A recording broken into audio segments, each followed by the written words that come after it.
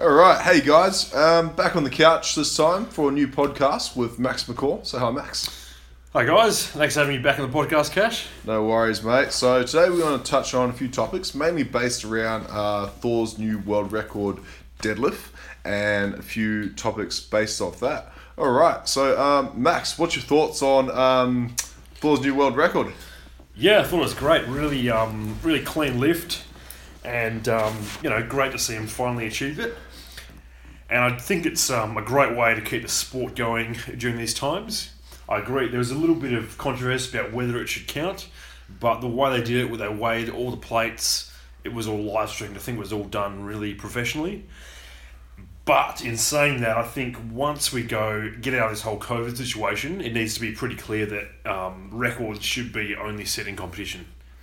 But I think it's a great exception while we're in this circumstance to keep some excitement in the sport, get some mainstream media attention, and give people something to motivate themselves to keep training. Cool, man. That's awesome. Like I was watching it live last night, just on one platform, and I think it had it was like over 250,000 live streams just on that one platform. They had it over like 3 or 4 different platforms. So Yeah. that's some wicked amount of public interest into that sport and that one athlete. I think that's really cool. Eh? Like you're saying, it's doing good things for the sport. Yeah, well, it's like when Eddie did his 500, it was the #1 video on Facebook Wow. for a week or a few days or whatever it was. But Yeah. that's pretty amazing that the level of public interest in strongman is that high. Yep. And for whatever reason, the world record would seem to attach even more interest than like world's strongest man. Yeah. Even in the big titles. So Yeah. it's interesting. So something about those massive numbers that really excites people. Yeah. Do you think that could be anything to do with the fact that, like, say with strongman events, there's a lot of events that the average gym goer wouldn't be familiar with compared to like something like a deadlift, for example, where most gym goers would have done some form of a deadlift before, and so it gets them really excited. Yeah, I completely agree. It's kind of hard to look at a truck pull and be like, oh, that was a great truck pull, because you've just got no reference. Like, I've been doing this, you've been doing strongman for years, and we've both never even had a truck pull in contest. No, I've asked for it. Yeah. I've asked Dan for it a few times. So, like, we don't even know what it's like to pull a truck. Yeah. I could imagine it's hard. Imagine the muscle groups it works, but everyone knows what a max deadlift feels like. Yeah. And just the amount of force and commitment you generate just to break a weight off the ground, let alone 500 kilos. Yeah, wow. So, who's some of the top deadlifters you look at in the past? Some people that you look up to in ways of deadlifting? In terms of look up to their performance, or I like their training. Let's go training, because that's probably something we could talk about.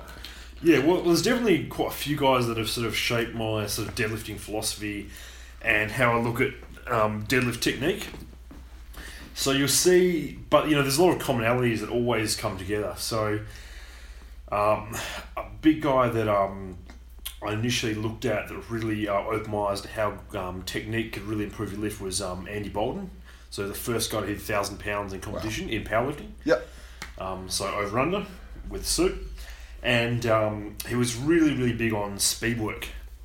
So if you watch some of his training, he'd never hit a max in the gym, but he'd do a sub-maximal weight and treat it like it was a competition. Wow. So there's these videos where he's doing like, say, 330 or 350 for a few reps, which is nothing for him. Like he could rep 400, but he thought that would cause too much fatigue and not have him fresh for the day. Yep. So he's got this weight which he could probably do 10 times, but he's doing maybe 3 reps, and there's guys slapping him. There's like 30 people in his gym just going off, going nuts, slapping in the face, slapping on the back, and he gets fired up and rips it, and it's just flies up. Yeah. So that was just a really interesting perspective, because it took me a long time to realise you can't just go all out on the deadlift every session, because it bites back really hard.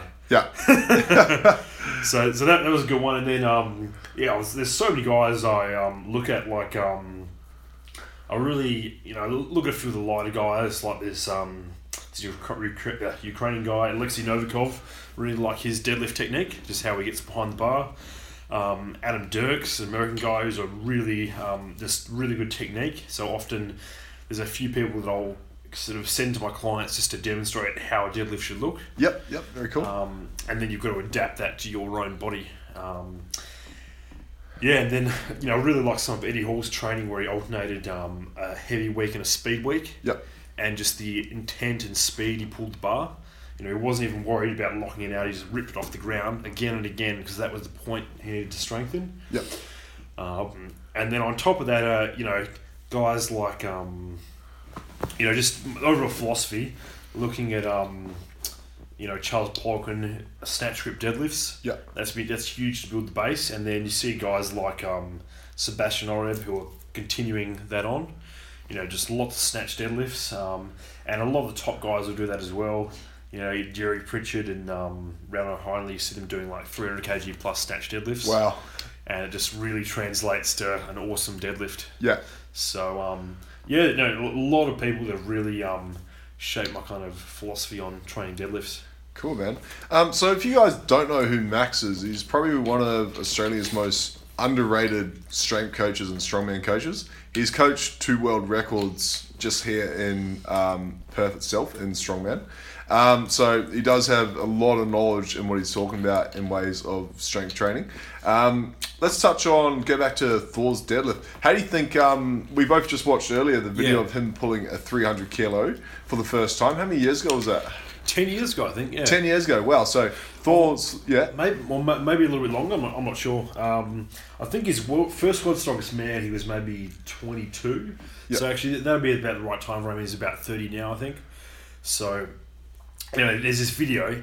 If you haven't seen it, just type into Google Thor Bjornsson 300 kgs, and it's one of the worst deadlifts you've ever seen. His stance is like a little bit off center. He's like not even gripping fully between his legs, and then he completely stiff legs it, and you think his back's about to snap, but he grinds it out. Yeah. And it just goes to show, everyone starts somewhere. Yeah. And there's a lot of people that have pulled much cleaner 300 kilos, and they haven't gone on to pull 500 because they didn't believe they could. Yeah. But he always believed he could. He continued to pack on body weight, and now he's hit 501. So I think it's pretty inspirational for anyone to see you can get from basically terrible, because even though he's pulling 300 at that time, it's probably like 160 kilos. Yeah. And he was competing in World's Strongest Man at the time. No, I think that was a few years later. Okay, yeah. Yeah, he when he competed at Worlds, he would have been pulling close to 400, I'd say. Okay, yeah, definitely over 350. Yeah. Like, he progressed quite fast. Like, he put on something like 70 kilos the first year and a half of training. Wow. Yeah. Like, he really got to that level, and you'll see his first World's Strongest Man, he was like quite overweight. Yeah. And in bad shape, but he just really young and hungry. He just sort of force-fed his way to the top really quickly. But then he had to that caught up with him. He had to really reach a point where he needed to sort out his diet, cut back, then build back up. Yeah. And really, but I think one of the main takeaways is refining technique. Yeah. So when Thor started training, he was just yanking for his life every rep.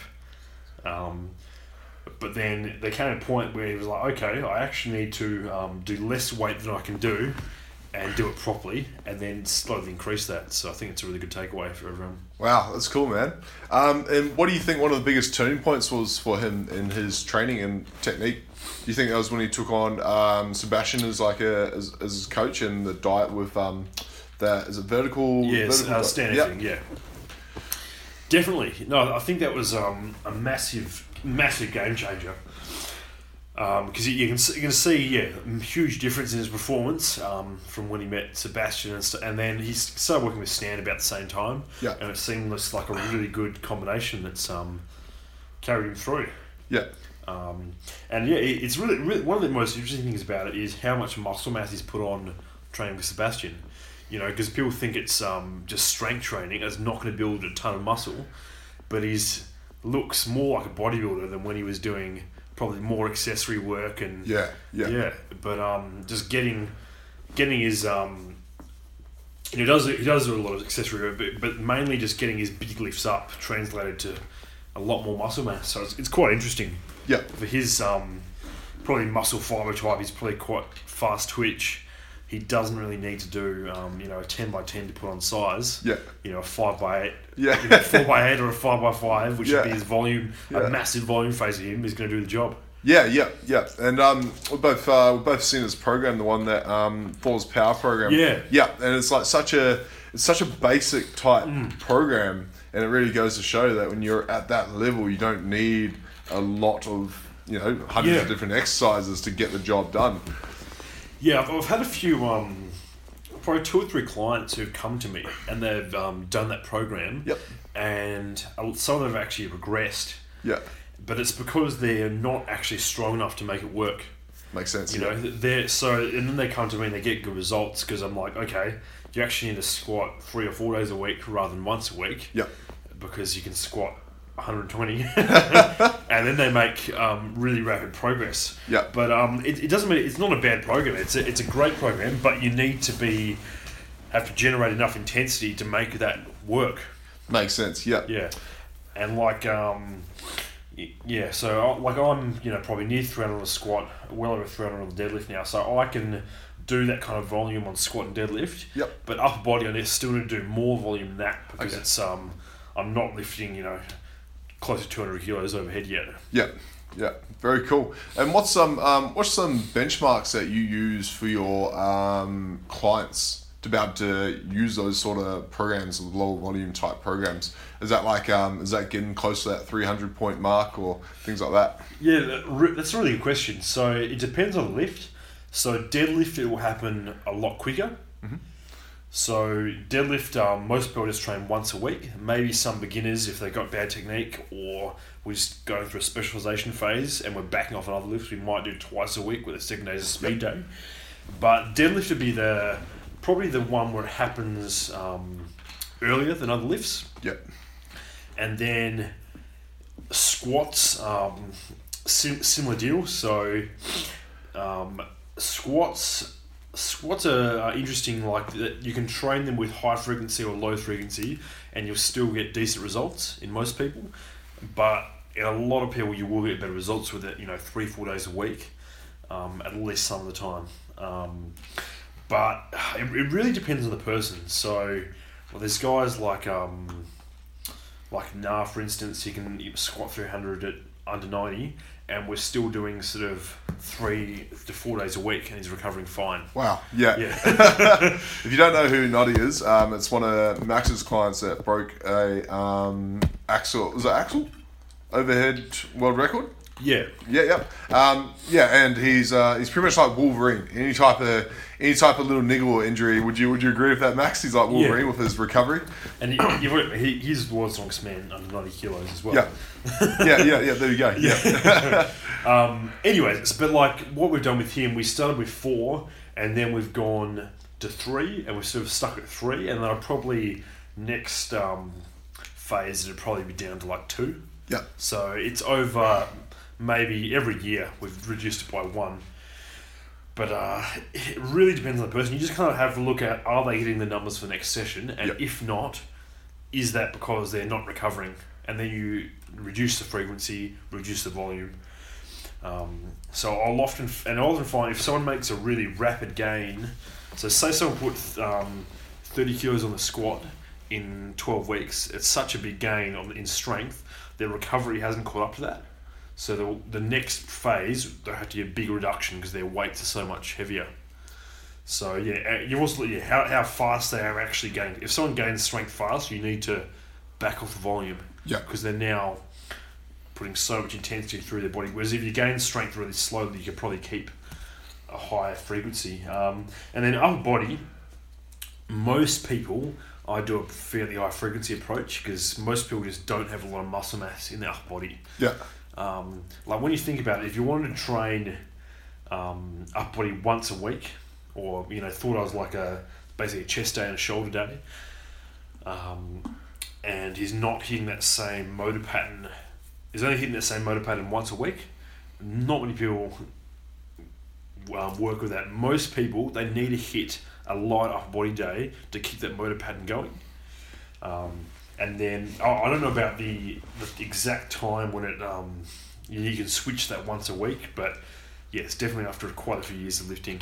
Yep. Most people really benefit from that lighter day just to keep things moving. Yep, very cool. And that's something that you're quite big on too, with shoulders, like especially for shoulder strength and overhead, is the high amount of volume and frequency too, isn't it? Yeah. Yeah, well, because that's for weak people. Yeah. But by weak I mean beginners. So if you're having a lot of muscle mass in your shoulders, you can hit it with a lot of volume many days a week, and you'll get results. And then over time, we'll obviously reduce that until one day you're doing once a week shoulders, maybe once a week chest, or even combined on the same day. Yep. For some people. Cool. Max is actually currently writing a book on overhead world records. Is that right? Yeah. Yep. So the world record in axle pressing. Yep. Do you want to touch a bit on what the content of that is, just for listeners? Yeah. So it'll kind of break down my journey through having horrendous upper body strength. Yeah. But I took that on as a learning opportunity to learn how to actually help people achieve world record shoulder power. So yeah, sort of go through my story, not being able to do one push-up growing up, and then that kind of sparked my interest. Yeah. And then just really battling to increase shoulder strength. And then it only started moving once I just went insane with the volume, above and beyond what people said was safe or acceptable. What's an example of that? Well, so there's kind of funny story that I put in there was I had this first year of university. I was training this guy Ricky, and it was first few weeks, and we had both bench over 100 kilos, but we had pathetic shoulder strength. So we're doing some dumbbell shoulder press as an accessory, and we're literally battling with the 10 kilo dumbbells. you both probably bench 100 kilos. So, grinding every rep. Yeah. It was in the 10s or the 12s, but for 10 reps, and it was a complete battle. They were all over the place. Yeah. One arm going before the other, and we'll just knackered after 3 or 5 sets, and we're like, this is embarrassing. We need to do something about it. Yeah, and you're been about 19, around that age? Yeah, 18. Yeah, 18, 19, yeah. Yeah. So, did some research, and I was like, okay, we need something crazy. I'm sick of this pathetic shoulder strength. So, there was this Charles Poliquin program called Ultra Sets, where you take a weight you can do 15 times, and you do 15 sets of 3 with about short rest periods, maybe 30 seconds, and then every session you increase by 3 sets, and took up to 30 sets of 3. Wow. And then you increase the weight. Yeah. And then, anyway, so we were like, okay, we'll give this a go. But being young, we couldn't just stick to 3 sets. We did it for maybe 2 workouts, and then we're like, okay, screw this. Instead of doing it every 5 days, let's do it 3 days a week. Yeah. And every time, instead of doing just 15 and then increasing slowly the number of sets as the progression, we'll just try hit 30. so for probably about a month straight, we'd go up 1 dumbbell on the rack. Yeah. And alternate and rest as long as you need to get 30 sets out, and the next workout we go up the next one. and then pretty soon we figured out if you only went about halfway down, you could lift more weight. Yeah. So, half reps, yeah. So we started doing half reps, and then I figured out if you slid your ass, off the bench a little bit, and turn into an incline bench, you get the chest into it and lift more. But in saying that, it was literally a month. Start with 10 kilos, and then we were repping 40 kilos. Wow. Yeah. So the form was a little bit questionable, Yeah. We'd get a spot on the first one, because the first one's hard to get up. Yeah. And then you just go to your ears and press back up. But that really opened my eyes. Okay, this is the way to go, because it was a crazy increase in strength. Yeah. Even though the form was a little bit questionable, there's no way I would be near doing that Yeah. at the start. So that kind of kicked off the progress. Yeah, there you go. Yeah, and so Now, with your type of training in general for shoulders, that's something that you would do. Like, I think your last training program was like 10 by 10 or 10 by 15, or is it deep water method? Is that what you use? Yeah, so yeah, I use deep water quite a lot with clients. It's probably my go-to if someone hasn't trained with me yet. Yep. So we'll often do it on a push press. So 10 by 10, and then over the weeks you work that up to a 5 by 20. Wow. So if you do a 5 by 20 with a weight that was tough for a 10 by 10, you're going to have bigger shoulders and bigger triceps. Yeah. It's just, there's just no other way around it. Yes, yeah. Yeah, I really like that's over 4 weeks you're going from a 10 by 10, the same weight for 5 sets of 20. Right. Well, actually, most people who do come to me can't do a 4-week block of it. Oh wow, okay, yeah. Because I think it's a neurotyping thing. So the people that come to me are often a bit more fast twitch. They're interesting strength. They don't really like high reps. Or respond to them for very long, and they need to change the workouts quite often. Yeah. So we'll do a 2-week block, then back to strength for 2 weeks, and alternate. Okay. I've only really cool. had. Sometimes if someone's like more of a beginner, they can handle doing 4 weeks in a row. Or there was one guy I had in New Zealand, Mark Thomas, who was the only world class guy I've had, who was what you'd call an earth type, like a volume responder training. Yep. And we would do like 4 weeks hypertrophy, 4 weeks strength, alternate those. Wow. And he would just thrive off it. But yeah, he definitely had a different neurotype. Like there was one situation where he had an elbow injury, and we did sort of occlusion training and pump work. Really, really light, just getting the most outrageous burn. Yeah. And at crazy volume, like rear delt swings. Yep. Like that drop set. So if you don't know, this exercise by John Meadows, and this is a 100 rep drop set on rear delt, so 60, 30, 10, and it's absolutely brutal. He would do most people do 1 set. He could do up to 5 sets. Wow. as a superset. Yeah. As like the third exercise in a superset. Wow. And he actually asked for more volume. Wow. I was like, no, I'm not giving more volume. Yeah. Yeah. When you find that, you get some clients like that who respond so well to volume, and you almost gotta rein them back so they don't burn themselves out and they can still get results. Yeah. So it's still kept it within certain parameters, but it's interesting because Mark almost made the CrossFit Games, and he's since leaving Strongman, he's run I think marathons. He's possibly done an ultra marathon. Wow. So, and he's still jacked. So, Yeah. And how much?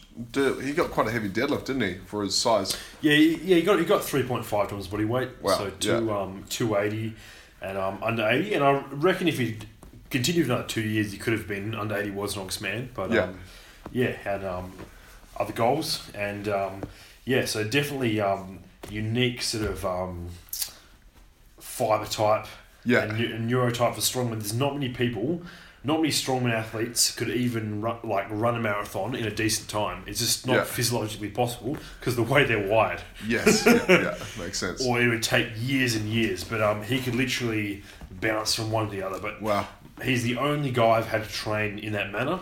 Yeah. Everyone else I've had to change the program quite frequently, lots of deloads and stuff, whereas he could just power on week after week. Yeah.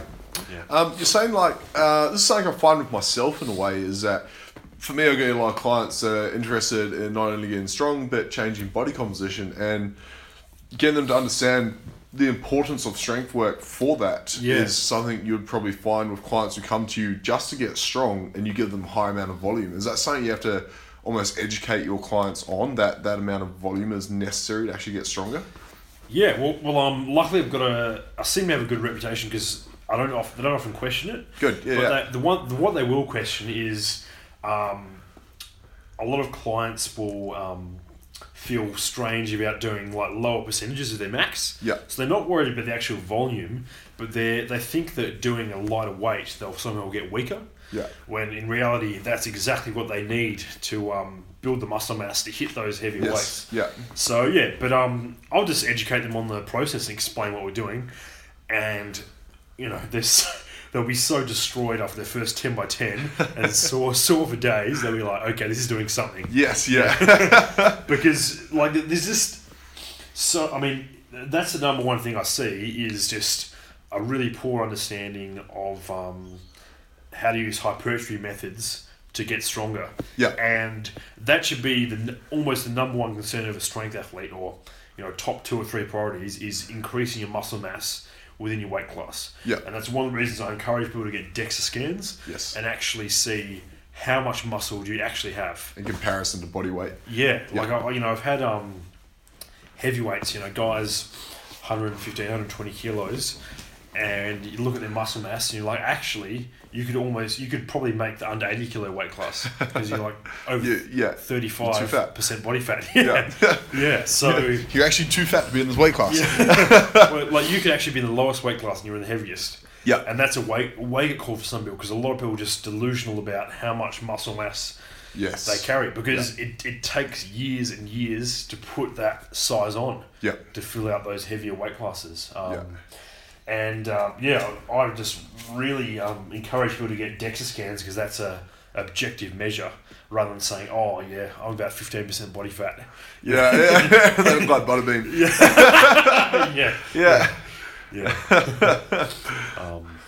And it holds you accountable, because you have to put on a few kilos of muscle mass, over a 12-week or an 8-week plan.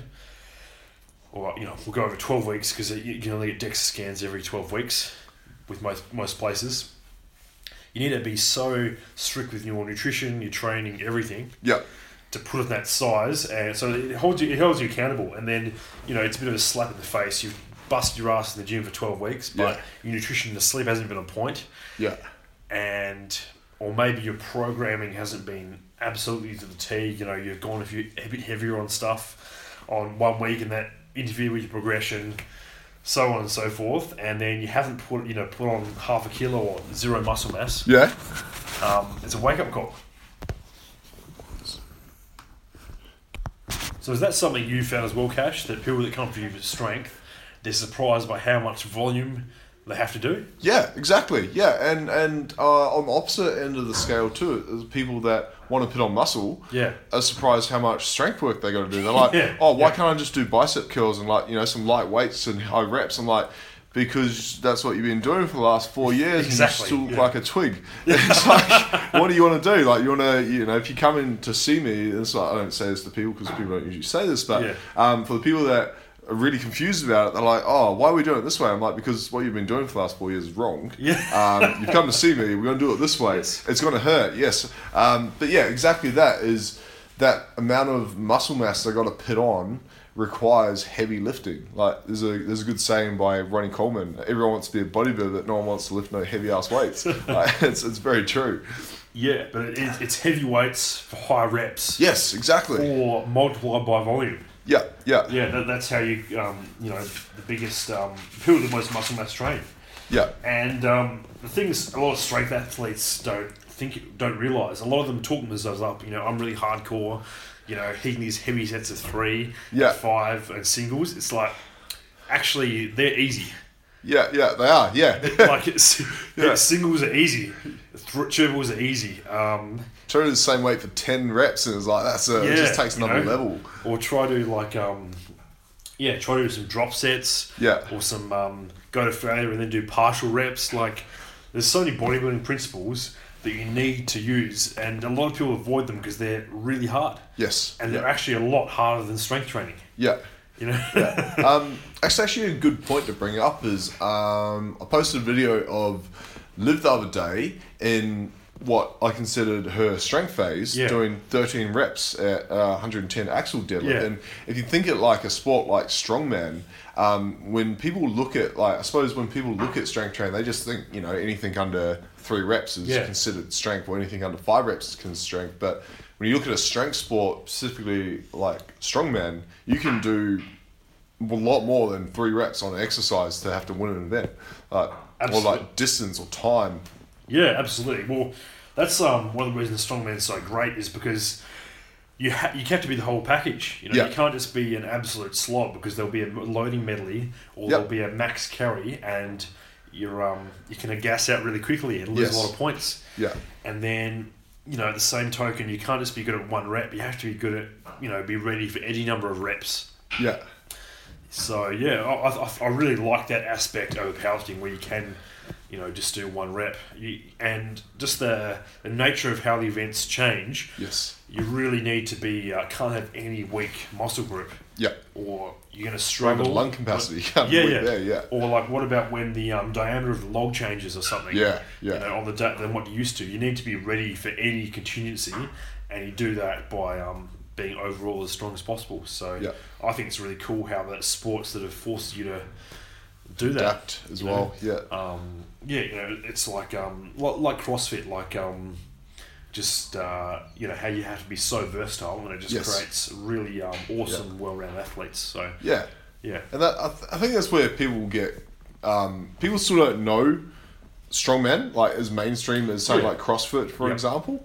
But what a lot of people probably don't realize is CrossFit and strongman are very similar in ways of if you just move the percentages a lot higher. If you look at the lifts they do and the things like the carries and things like that, a lot of it's very similar events, but just moving the percentages to a much higher margin. Obviously, CrossFit's a lot more anaerobic or aerobic type based, but if you take that away, the core of it's very similar. Yeah. So and there's more and more strongman events at the games. Yes. Yeah. It's a fairly large percentage. Of the actual total games. Yeah. So it's really testing their it becomes strength. More and more important. I guess the main thing about strongman is it is trying to test strength. So one thing that's different is they'll always choose technique. Almost always have events where it favours brute strength over just technique. Yes, that's true. So that's why they'll really use a barbell, because on a barbell, someone with really good technique can beat a much stronger person. Yep. Whereas on a log, someone who doesn't have a lot of static shoulder strength is going to find out really quickly. That it's hard for them. Yeah. So there's a lot of differences, but that's one of the main ones. Yeah, you really want to have those technical events. There'll never be Olympic lifts in there. Yep. For example. Yeah. Very rarely a bar. It'll be all awkward objects. So it's testing your brute strength. Yes. Yeah. Yeah. It's quite interesting, probably the one event that I can just think of off the top of my head where you can translate an Olympic lift or Olympic style lifting over to a strongman would be the split jerk in the overheads. It seems to be quite successful in the top athletes, but not the strongest, is it? Definitely lighter weight classes, like the two world records I coached in the axle press were both split jerkers. Yeah. But the thing about it is, you're not going to get as much out of a jerk on a bar as with a log or an axle. Okay. Yep. So a barbell, Olympic bar, you're going to get a lot of whip, and you can really utilise that whip and get over the bar. And I'm not Olympic weightlifters who can probably strict press maybe 100 kilos and they're getting like 170 overhead. Yeah. Or even, I've heard, people strict press 90 kilos and get double that 180 overhead. Wow. If they're really, really proficient in the jerk. Yeah. And, that's crazy to me, and it's amazing they can have that such technical proficiency. Yeah. And I do wonder if they had focused a little bit more time on their strict pressing, would that be even higher? Yeah. But it attracts a different type of athlete. They're getting scored on that top. Exactly. That split jerk, and just because of the top Olympic weightlifters, just will have really naturally good shoulder flexibility and be able to get in those positions that someone who's attracted to strongman probably won't be able to. Yeah. And then with the log and the axle, they're dead weights. There's no spring, so you're not going to get as much out of your leg drive, and you're not going to get that flex in the bar. Yeah. And then the awkwardness of it, the thickness of it's displaced from your body, especially with the log. Yeah. So it makes the split jerk still effective, but much less effective. Okay. Yeah. So there was this guy on the Strongman Australia Facebook page who put up this video saying that split jerks should be banned. Okay. And then I put up an explanation of why they shouldn't. And it's actually extremely difficult to learn how to split jerk an axle or a log effectively. So if someone's willing to put that work in, and I think that's awesome. And not many people can actually justify putting that amount of work in to get a very small increase when they could have just gotten stronger. Yes, and that's only 1 of 5 events. And Exactly. Because there's been some good Olympic lifters who even battle to split jerk a log, and they haven't got much out of it. And if you look at the numbers, so like when Adam did it, he did a 141.6 axle, which was the world record at the time. He push pressed 135 on a bar. Wow. Yeah. And so he didn't actually get that much out of his split jerk. Yeah. And same with Noah. When he did his 166 axle, which is still the world record, he could probably push press 160. Wow. Or close to it. So, how much are they actually getting out of the split jerk? Is it like 5 kilos? Yeah. 5 or a little bit more. It's minimal. It's definitely they're getting a slight advantage, but it's very minimal because the implement's designed to make split jerking less effective. Yes, essentially. Yeah. But like we just witnessed last night, that it only takes between 1 kilo to break a world record. So if you can get that extra 1 kilo and you're willing to put in that work, then it could work for your favour. Who currently holds the log overhead record? In what weight class? Heavyweights. Zadrunas still holds it. Yeah. Wow. Yeah. And that was push press. Yeah, push press. Yep. So you find as the weight classes get heavier, there's less and less split jerking. Yeah. So, a number of reasons, probably slightly less mobility in those weight classes. 95 kilo guy trying to move at speed. Yeah. Exactly. Yeah. Because it's a very explosive, fast movement to be able to do, and I suppose that would probably suit the lower weight classes because there's less body mass to move that quick. Yeah, but you will see the majority of world records in log, or actually almost all world records in log, except perhaps Rob Kearney, I think, who says it has the 105. Yep. 187. I think that was done with split. Well, I know that was done with split jerk, but that's one of the only ones. The majority are done with a push press. Wow. Yeah. Yeah. Very cool. So, I think if the split jerk was that much more effective, more people would be doing it. Yes. But what I've seen, to make it successful, you need to be a very, very good Olympic lifter for a number of years. Yeah. And then transition into strongman. That's the only way I've seen it work. So, if like say I wanted to learn split jerk, it'd probably take a few years to gain enough proficiency to do a log. So and you compare that along the time scale of just getting stronger, your brute force of push press, shoulder strength. Yeah, exactly. So it does help, but you need to really sacrifice to learn that technique. So hats off to people that can pull it off. Awesome, man. Yeah. It's definitely not cheating. It's making, and the other thing is it's not as dependable as a push press. Yeah. Like you're gonna have to there's a much greater likelihood of it going pear shaped and missing the lift. Yeah. Because it has to be absolutely perfect. So there's that to consider as well. It's definitely not a free lunch. So there's no reason it should be banned. Yeah. Because it's in many ways it's much harder. Yeah. Interesting too. Like Thor did his deadlift with a suit. Is that something you're allowed to do in World's Strongest Man? Use a suit? So there's a little bit of a rift between Arnold's and World's Strongest Man. They're sort of two of the major strongman organisations. Yep, run by obviously different organisations. Different people. Yeah, so Arnold's, you're not allowed figure 8 straps and you're not allowed suits. But then they have an elephant bar to try and make it easier. And then World's Strongest Man, you're allowed suits and you're allowed figure 8 straps. Okay. Yeah. So I'm not sure exactly. I think it might have been. What's the logic behind that? Well, I think the Giants Live sold the figure 8 straps.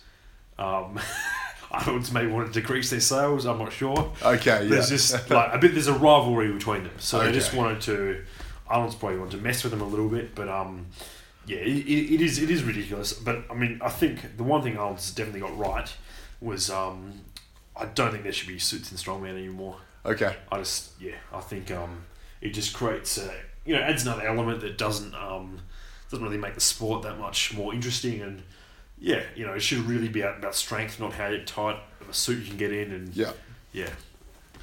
So for now that's the rules. So Thor's playing under those rules. Yeah, playing with the cards you dealt. Yeah, exactly. Sort of thing. Yep. Yeah. So if I've been in comps before where you're allowed suits and taking that to my advantage. Yeah, it was for squat event, wasn't it? Yeah. The state squat comp? Yeah, so we used to be allowed squat suits and deadlift suits at state comps. But not anymore because Arnold's decided. Yeah, and that's the feed event into it. Yeah. Makes sense. Exactly. Okay, yeah, cool. Yeah, it's quite interesting. Like the state comps, they're the ones that feed into Arnold's, and Arnold's feeds into World's Strongest Man. Is that right? Is that how it works? Oh, it's Australia's the probably exception to that rule. Okay. The qualifying process for World's Strongest Man is these Giants live comps. Okay. Yeah. Run by the same guys that run World's Strongest Man. Yep. But Australia doesn't have Giants live, and they used to have one at the Fit Expo, which became the Arnold Expo. So now, instead of running a Giants live, they choose the top Australian from the Arnold Australia to go to World's Strongest Man. Okay. A top Australian New Zealander. Yeah. Yeah, so that's the exception. Because there's not a Giants live in Australia, they pick the Arnold, but that's the only Arnold where they do that. Okay, yeah. Everywhere else, makes sense. Very cool, very cool. So going on to Eddie Hall and his last deadlift versus Thor's current deadlift. What's your thoughts on that? As in, like, both their 500s? Yeah, both their 500s, yeah. Yeah, well, I thought I'd have to play them side by side, but they looked like similar speed. Yeah. I thought Eddie's was quite clean, but definitely Eddie had a lot more shaking at the top. Yeah. So I think Eddie's quite an explosive lifter, so that was probably closer to his max than Thor's. Yep. I would say.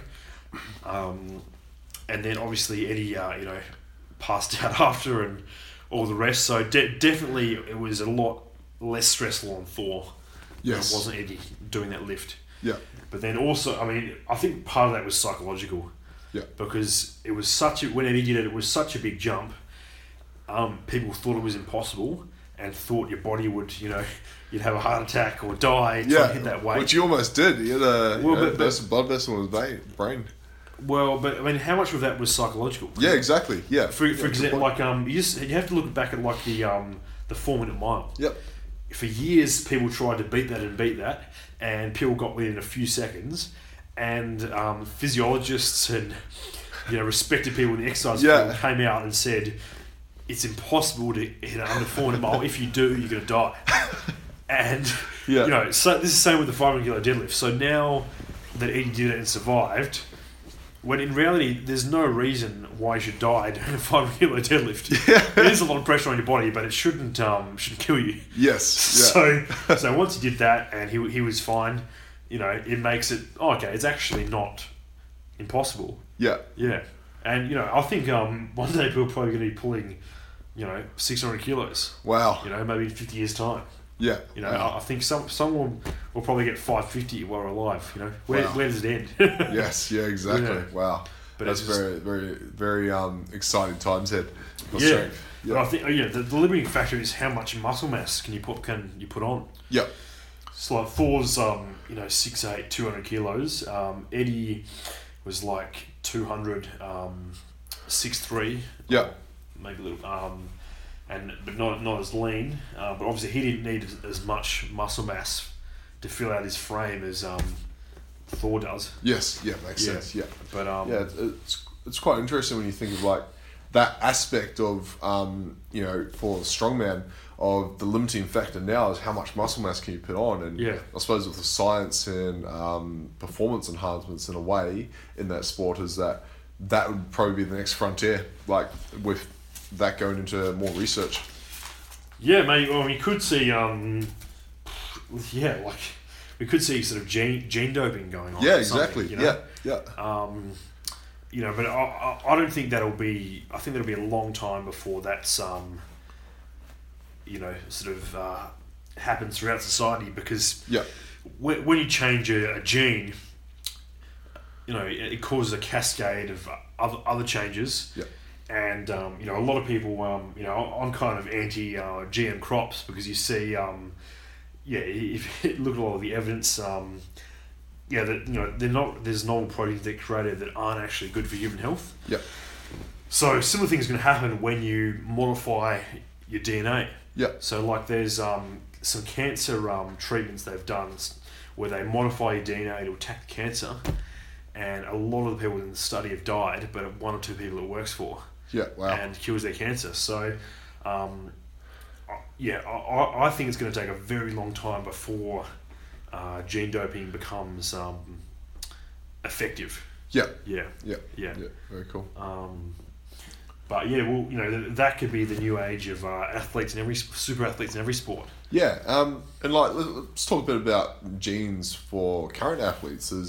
Do you think there's a genetic profile that suits people to be that freakishly strong at those top levels? Well, I mean, just look at the height of height and bone structure of Thor. Yeah, Yeah. Just being 6'8" is going to help.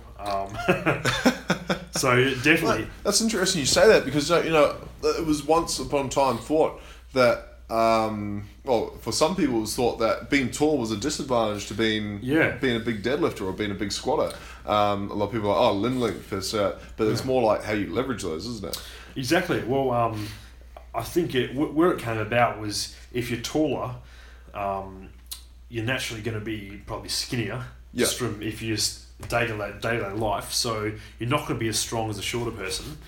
And also, if you're taller, it's going to take longer to fill out that frame with lean muscle. Yeah. And hit the numbers you can actually hit. Was a shorter person can get can fill out their frame probably in a few years and be hitting some massive weights. For the tall person, it might take a little bit longer, but they're going to have a much higher ceiling. Yeah. Yeah. Yeah. That's because they can fill out. They've got more body length to fill out outwards as well. Yeah, but I mean, there does seem to be about a limit on height. Like often, you see the really big people over 7 feet are often not very healthy. They've got some medical issues that are causing that. They often have a pituitary growth that's causing that, and then that comes with other side effects. But it is possible. There was the genetics are out there. Like if you look at there's this guy there was a giant lived in Nova Scotia. Can't remember his name, but he has a record for being the biggest natural giant. Wow. So a natural giant is someone who doesn't have a medical condition that causes their gigantism. Okay. Yep. And he was well over 7 feet, and there's this was just like sort of 17 or I think it was 1800s, and there's some really interesting stories of his feats of strength. Wow. Yeah. Like carrying 135 kilo barrels in each arm. Wow. Yeah. And he'd bail out his boat himself, tip it out at the dock, get the water out, and then carrying like a massive depending on who you hear the story from somewhere from a 600 to 1,000 pound anchor on his shoulder. Jeez, yeah, for like a distance. So there's the genetics out there. So at one point there'll probably be someone who's just the chances of it happening are so low, and of that person getting the strongman. Yeah. But there'll be someone who's 7 feet tall, 250 kilos. He'll be wow. Yeah. It's only a matter of time. Yeah. Wow. Yeah. It's crazy to think the limit of human potential in that range. Yeah. But I mean, you can't discount. Shorter people can do well as well. There's guys like Alexei Novikov is doing well. He's maybe 6'1", 6'2". Yep. 135 kilos. So there's a few lighter guys that are coming up that are also challenging that kind of paradigm, that you need to be that kind of size. So it'll be interesting to see what direction the sport heads. Yeah. Yeah. Very cool. Very cool. Let's check on time.